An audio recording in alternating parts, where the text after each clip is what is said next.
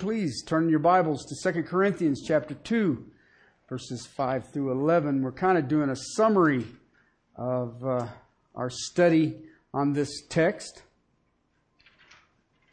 I'm giving you 10 reasons for the nobility of forgiveness.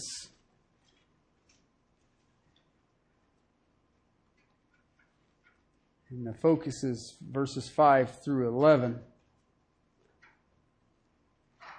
of 2 Corinthians chapter 2. Let's pray. Father, because you live, we have hope. We have peace.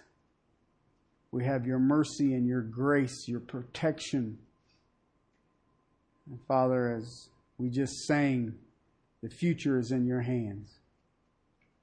Father, help us to rest full weight in that assurance and that promise and that provision, that we will be overwhelmed with the privilege of being children of the Most High God. Thank you, Lord. Thank you for the amazing things that you've already done. Father, thank you for the amazing things you will accomplish. And Father, as we look at this text and understand the amazement of forgiveness and what we have been forgiven, Father, may we draw near to you. May we bow before you as your people, walking in the same forgiveness that you have shown us. May we eagerly give unto all who would cross us, to your glory, to your praise. In Christ's name, amen.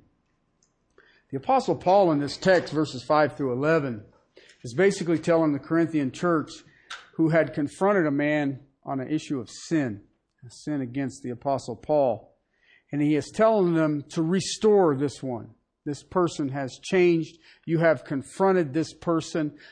The chastening work of the Holy Spirit in the heart of this believer has drawn him back into the reconciliation of God. Therefore, the reconciliation of the Apostle Paul. Therefore, the reconciliation of the church that was in Corinth. It is easy in our day and age to give lip service to the words, I forgive you.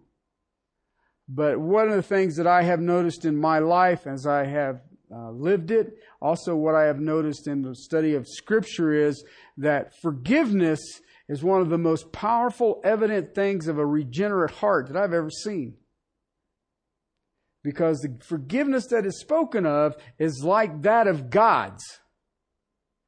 We have a tendency to forgive, but not necessarily forget. And when God has forgiven us, it is forgotten. It is as far as the east is from the west. It is thrown into the depths.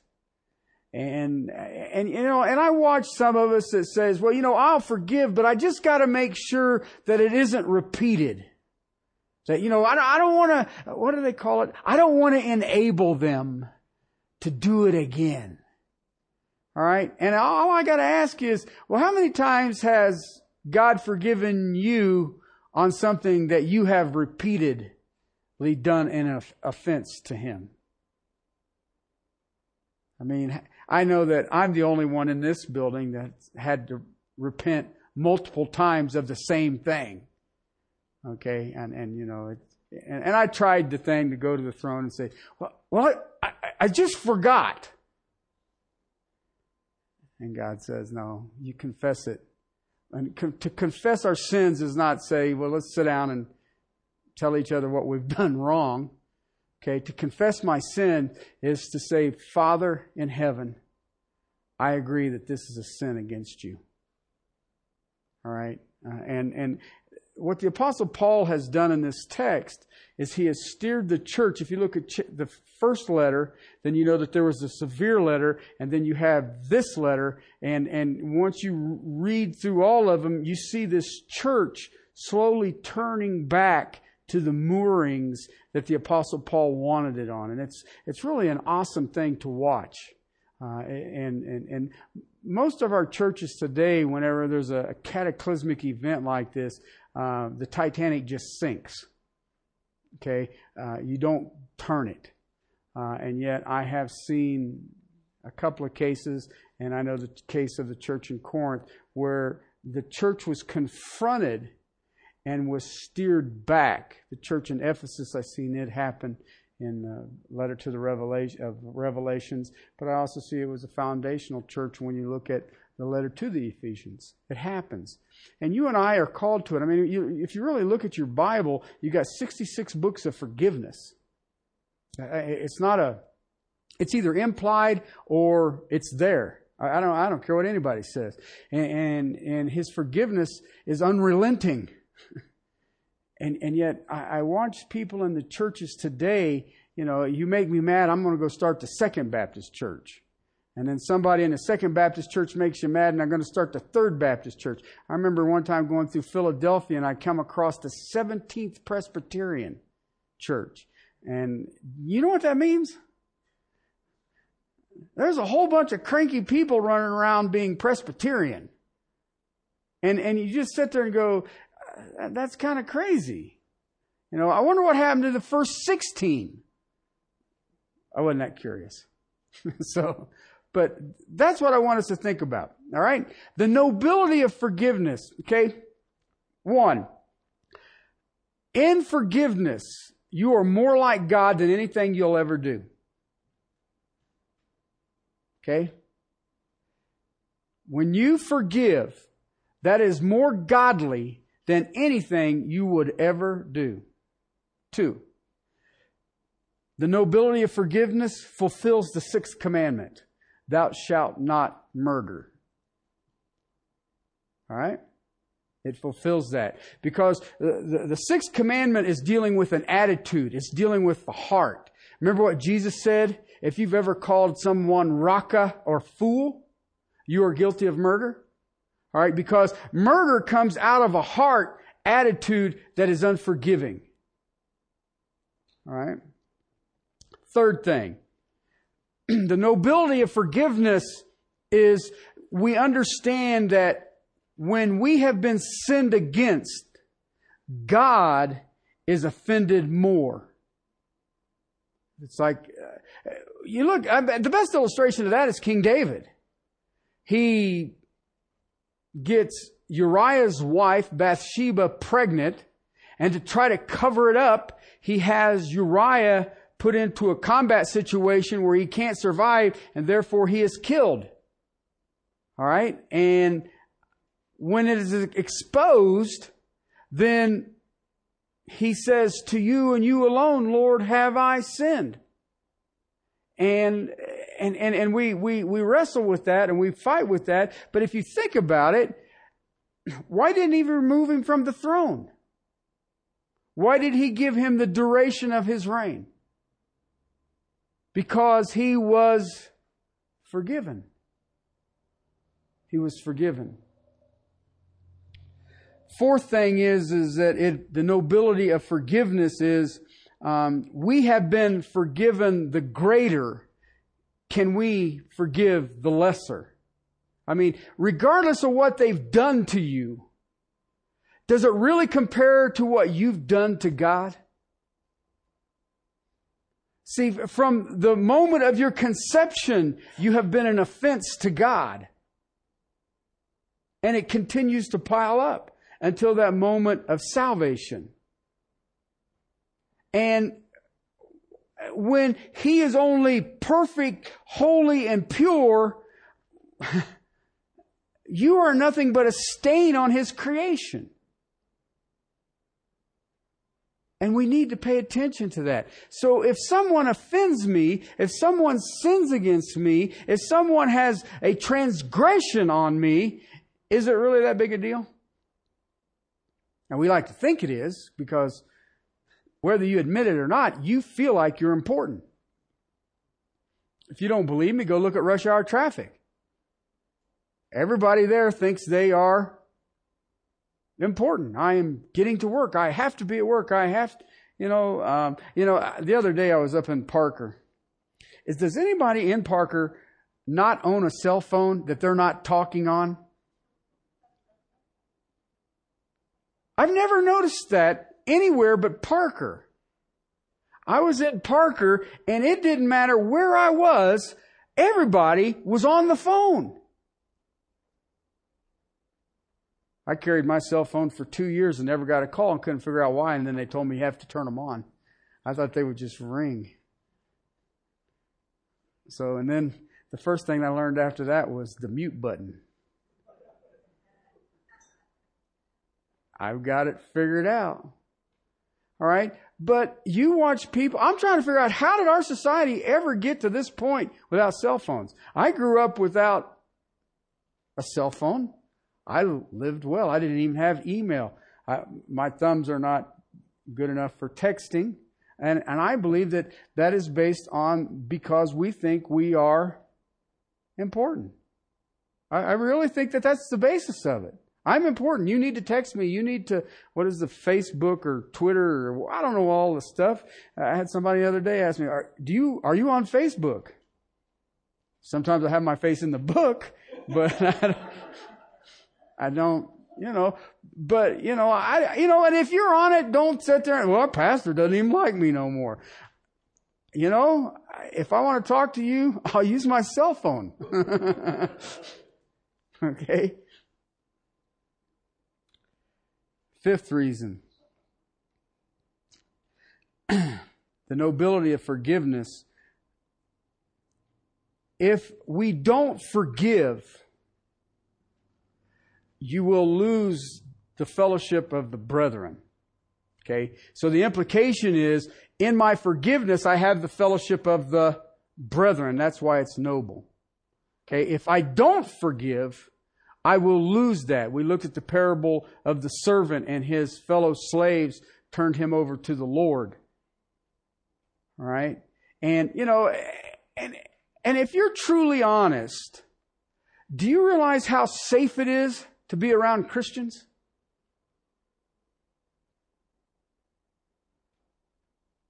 I mean, you've got two options here, people. You can hang out with the devil's people or God's people.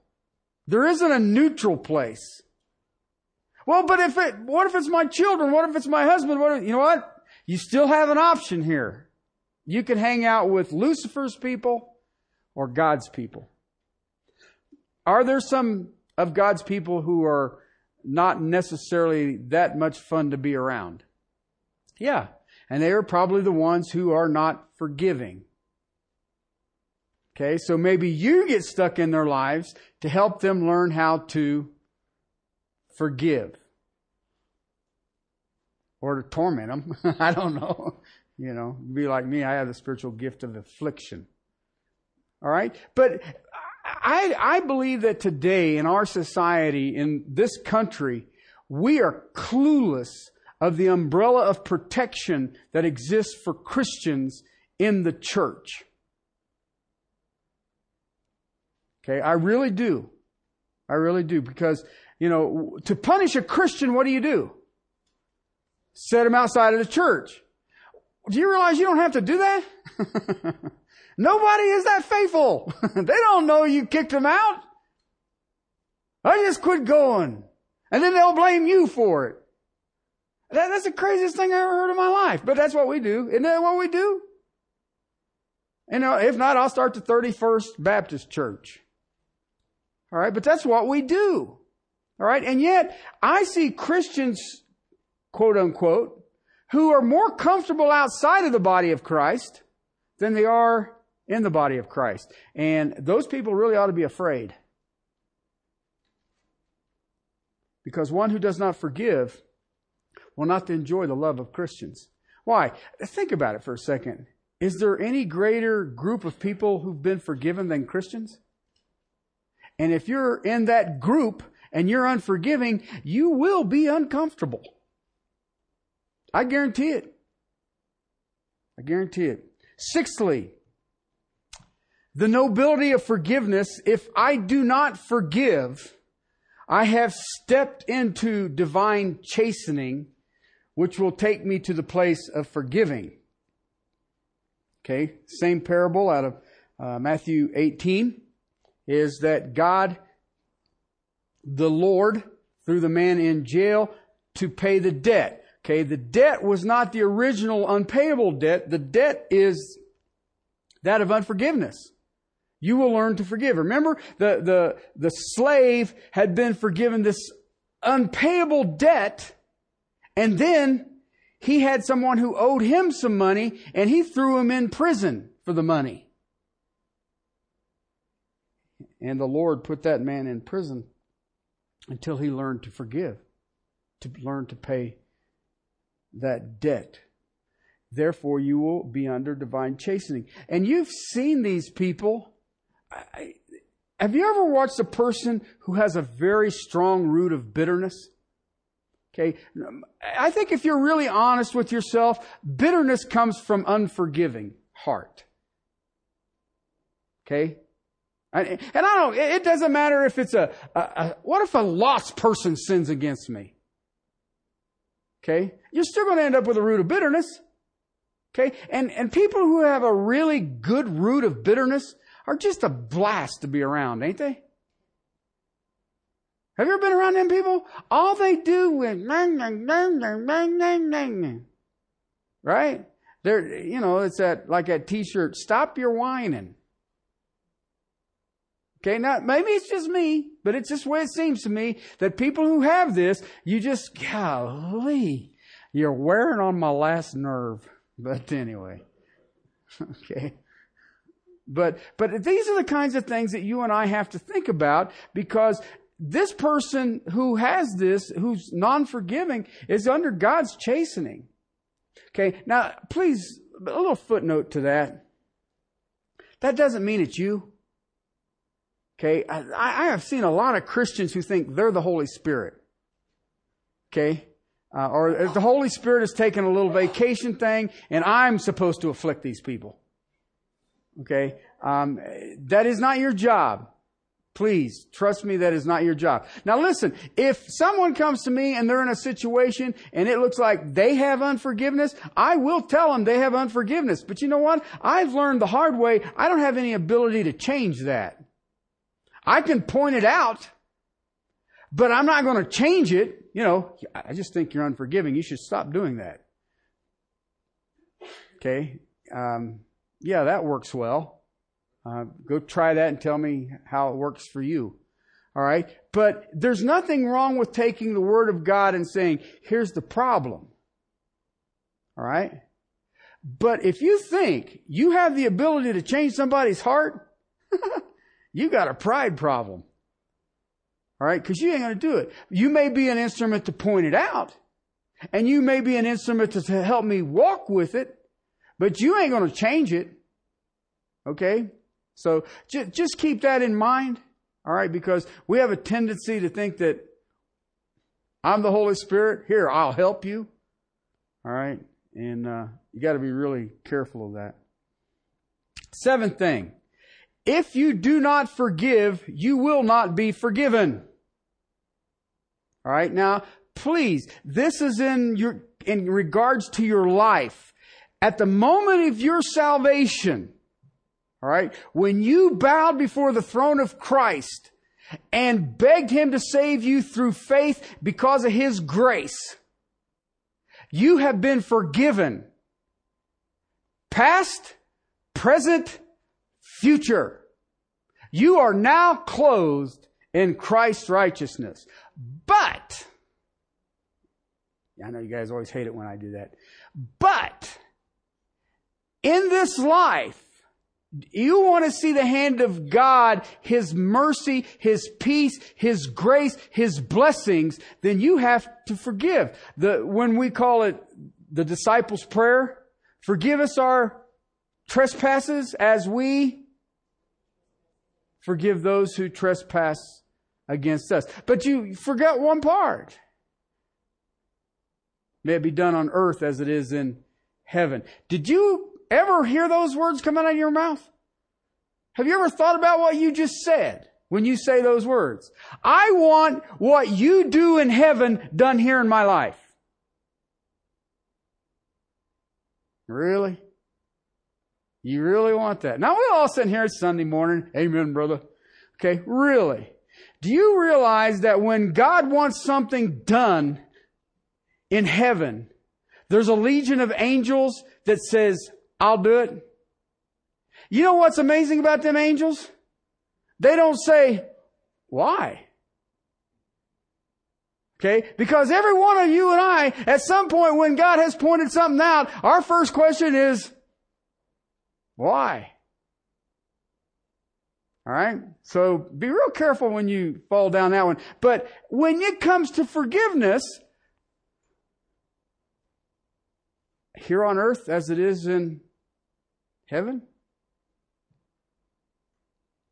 yay. All right? So if I don't forgive, then I'm going to forfeit blessing. See, at the moment of my salvation, I have peace with God.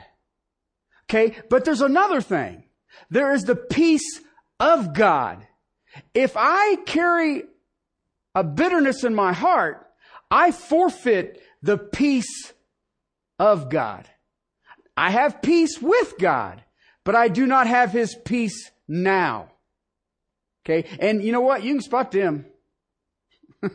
Them is what I classify as the cranky Christians. I know that you guys have never seen those. I have been blessed in my life to bump into them occasionally. All right. Everybody's looking at him. If he's looking at me, he thinks I'm a cranky Christian. No, I didn't say that. And I know that you guys ain't brave enough to come up. Do you think I'm a cranky Christian? Because you know me, I beat around the bush. Okay.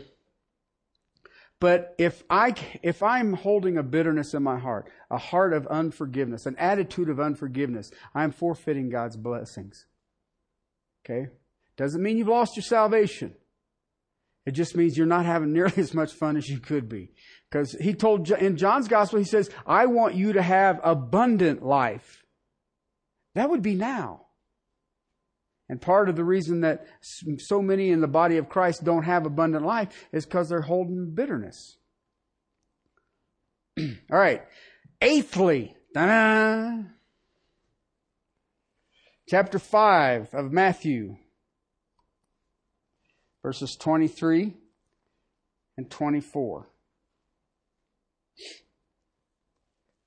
Therefore, if you are presenting your offering at the altar, and there remember that your brother has something against you, leave your offering there before the altar and go first, be reconciled to your brother, and then come and present your offering. Okay? In the nobility of forgiveness, if you do not forgive, it renders you unfit to worship. Okay? If I have a forgiving attitude, a forgiving heart, then I am fit to worship. Jesus in that 5th chapter says, if you are getting ready to go worship, you're getting ready to offer, and you know that somebody's got something against you, you need to go make it right. Because you're unfit to worship. Okay? It's kind of like that. I made somebody mad and I'm pulling into the parking lot at church and, I better go get that resolved before I go worship. Because you know what? That's the height of hypocrisy if you worship with a bitter heart. Think about it. If you have an unforgiving attitude, how do you go before a God who forgave you and tell Him you want to worship? If there's a lack of forgiveness, there's something that is unresolved in your heart, stop. Find the one and make it right. Reconcile it. Make it right. Then come back. See, don't affront God by hypocritical kind of worship. Are you really going to worship the King of Kings and Lord of Lords? Carrying a grudge against a saint? You realize how silly that is? The fact of the matter is that you don't have any business worshiping God, because if you're not forgiving someone else, then God is not forgiving of you. And do you really want to worship Him knowing that at this point in time, He's not forgiving you?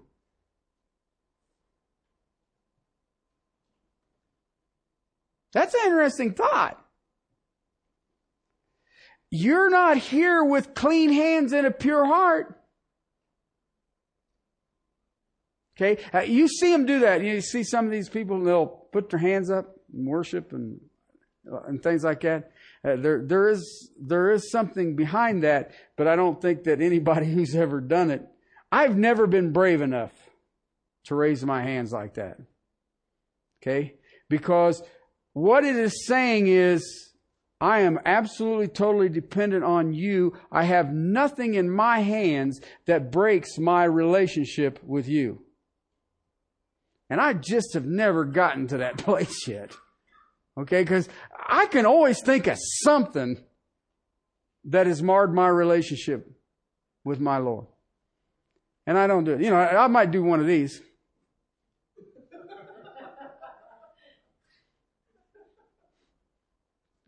Give me 5, Lord. But I just ain't. Okay? And it isn't that the Spirit doesn't move on me and all the rest of it, but I might get one of these. But I can't do that. I'm telling you, Lord, I have nothing in this world that I'm holding on to more than you. Really? I just haven't gotten there yet. I mean, I've had moments, but I've never been in church when I was that way. I don't know what that means. Let's move on. You don't draw near to God with the intention of worshiping Him if you have an unsettled grudge. It's basically the... Okay? Reconciliation has to precede worship. Did you get that? I mean, if you really think about it, for you to worship the first time, didn't you have to get saved? Didn't you? All right. And to be saved means that I have been reconciled. So how can I worship and I have someone out there that I need to reconcile with? All right. Now we immediately jump into, this person that I'm mad at, they live in Ethiopia or, Pensacola or something, and I just don't ever see them. I'd go back to the cell phone thing. Okay. Or Facebook or whatever. Because it isn't like you can't get a hold of people. Okay?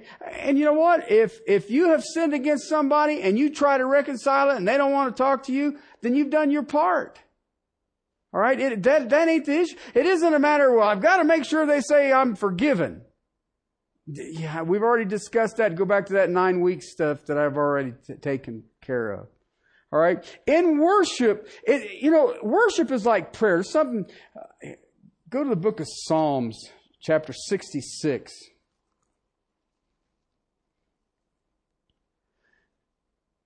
See, whenever I have an animosity in a relationship, and if you know that the animosity is there, either it's because you haven't repented, or you have not forgiven the one who has repented.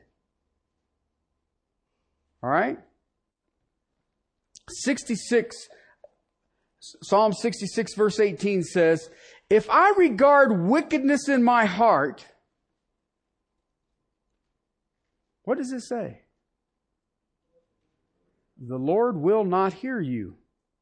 Worship is the same way. That's prayer. Okay? If there's something in my heart that is between me and my God, He ain't hearing my prayers. Okay? Same thing with worship. If there's something in my heart between me and my God, guess what? There ain't no sweet aroma of Christ rising up to Him. I think they call that a putrid stench of the sewer. I could be wrong. You've got to understand these things. Why? Because we are looking at how noble it is to forgive. That is amazing.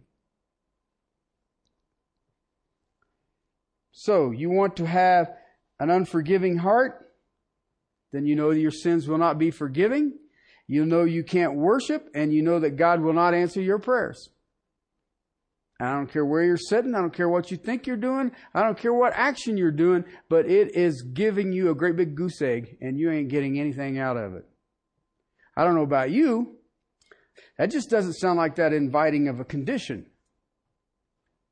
And yet I watch people year after year sit there like bumps on a log, and they are just mad about it, and you ain't going to change them. And you know what? You point it out to them. There you go. This is what it says. Have a good day.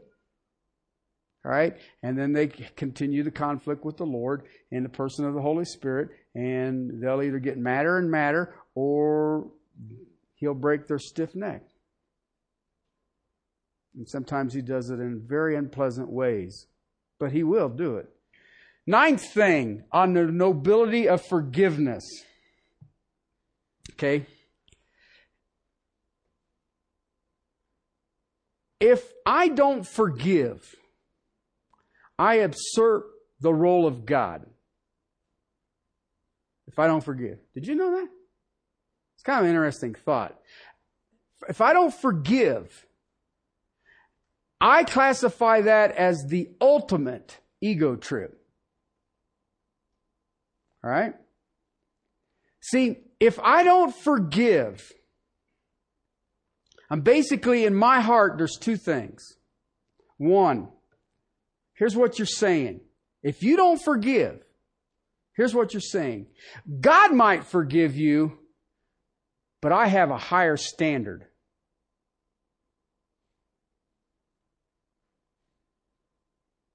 That's a serious ego trip right there, buddy.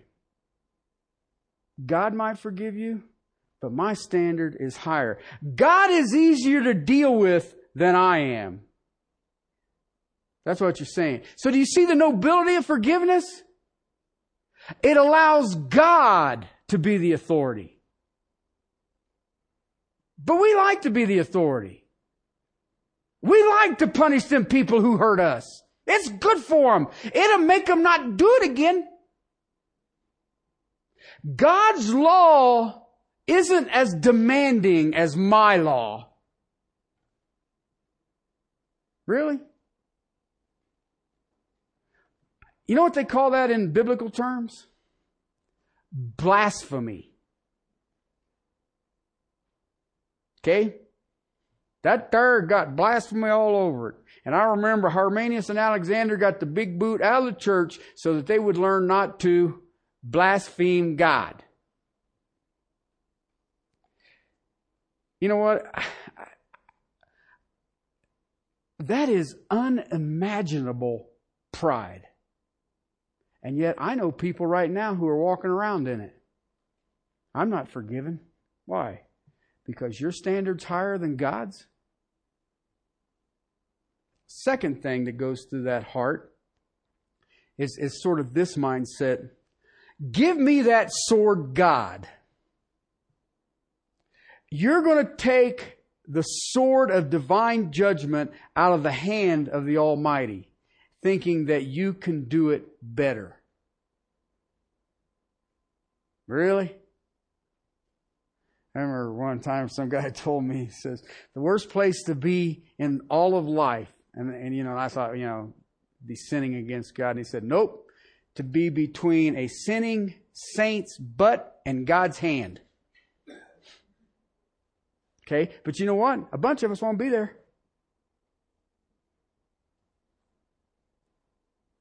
Romans chapter 12, verse 14, 17, and 21 says, vengeance is the Lord's. So why do we feel like we have to do our fair share? See, taking the sword out of God's hand is saying, I'll deal with this myself, Lord.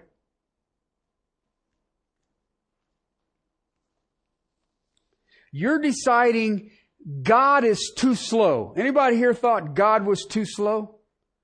Nobody's going to admit to it. I've never thought He's too slow. I thought He's just perfect. Okay? And you all just sinned for lying. But anyway, that's all right. Confession will be afterwards. All right? But we've done that. Well, God, this person really needs to get busted now. I'll do it.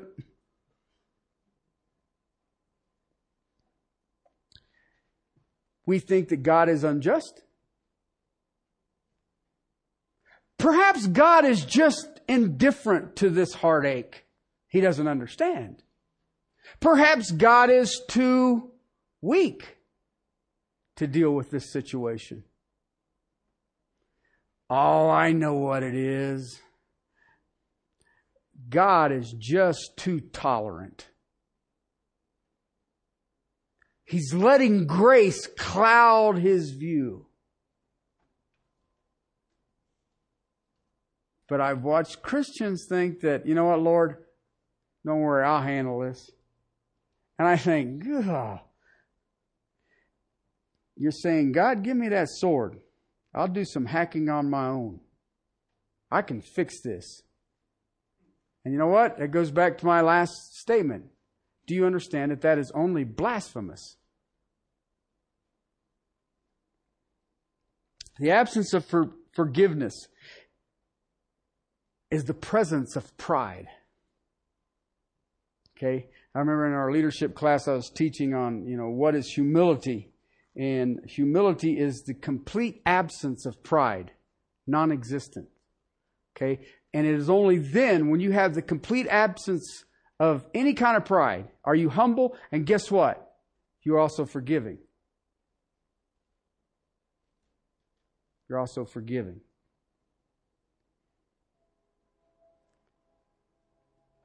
And I watch people with a heart that they literally will assert the authority and the role of God.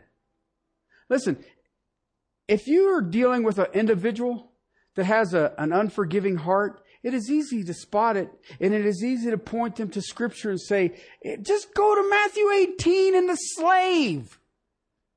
There. It isn't that complicated. Just go to that and say, well, in this role here, the slave who got forgiven by his Lord that wouldn't forgive his fellow slave, which role do you play in that? That's all you have to do. You don't have to pull out the sword of wrath and say, and if you do not repent, I'll cut your head off and send you to Jesus in love. But I watch people who do that. They think that it is my responsibility. I was confronted by this sinful situation, and I believe that it is necessary for me to rectify this situation. Really? Well, you just don't think God's fast enough? Perhaps this one passed by him and he didn't notice it. And thank God you were there because you noticed it. Really? And you know what? You use these illustrations and think, well, those are silly. Really? Do you want me to tell you how many times I've dealt with people in the same mode? Do you want me to tell you how consistent it is in the life of every believer? Because you can hear it sort of exaggerating and think, well, that's silly. And the truth of the matter is, we are all guilty of it. God, you're not quick enough. God, you're too tolerant. What's the matter? Did you spill your grace bucket? What? Let me deal with this. I'll get them back to their knees. They'll be repentant. Wait till I'm finished.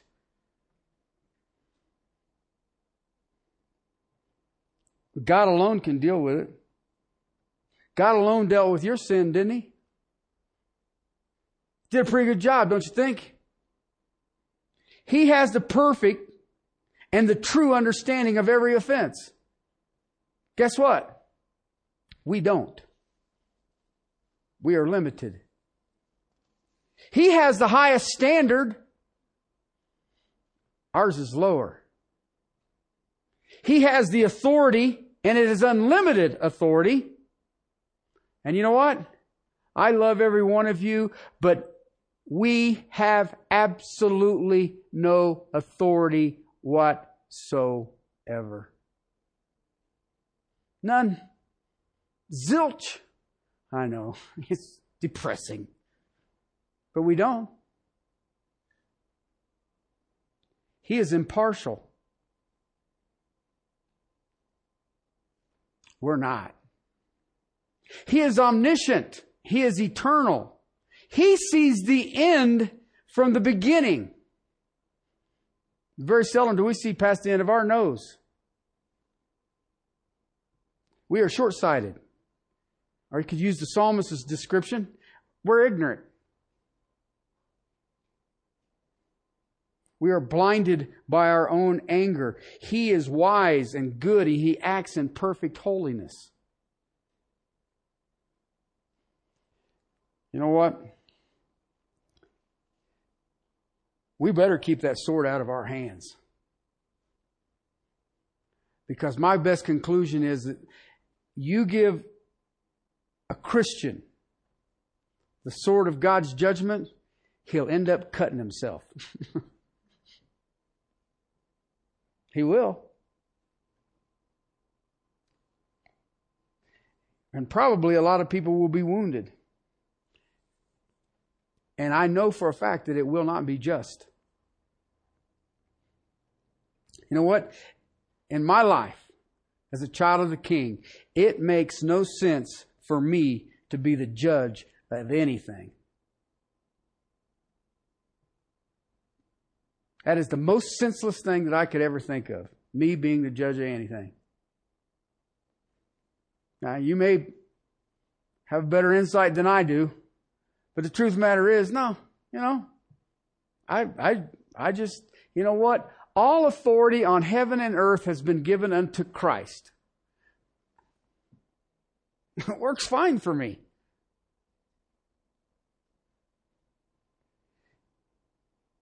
It makes all the sense in the world for Him to be the judge. Because He's told me over and over again, vengeance is His. And you know what? I've watched Him. He is exceptionally good at it. Exceptionally good at it. I mean, He can inflict a wound and then He has a way of putting salt on it. And He keeps it there. He doesn't let it get worse, but He definitely lets it be miserable. And you know what? You don't have to do a thing. Now you want to, because you know you could help. And I just want to be a servant for Jesus. See, if we go about our business, forgive from the heart, and if God wants to bring retribution, if God wants to bring chastening, God wants to act against an individual in judgment, let Him act. It ain't you. Let Him do it. I've seen Him. He does it well. So, nobility of forgiveness. 1, it's like God. 2, it fulfills the 6th commandment. 3, understanding that God has been offended more. 4, we have been forgiven the greater sin. Number 5, there will be no love of the saints in the fellowship. Number 6, it will be divine chastening. Number 7, we will not be forgiven in the time that we have here in our sanctification. Number 8, we are unfit to worship. Number 9, we are trying to assert God's glory. And number 10 will be next week, and I will wrap it all together.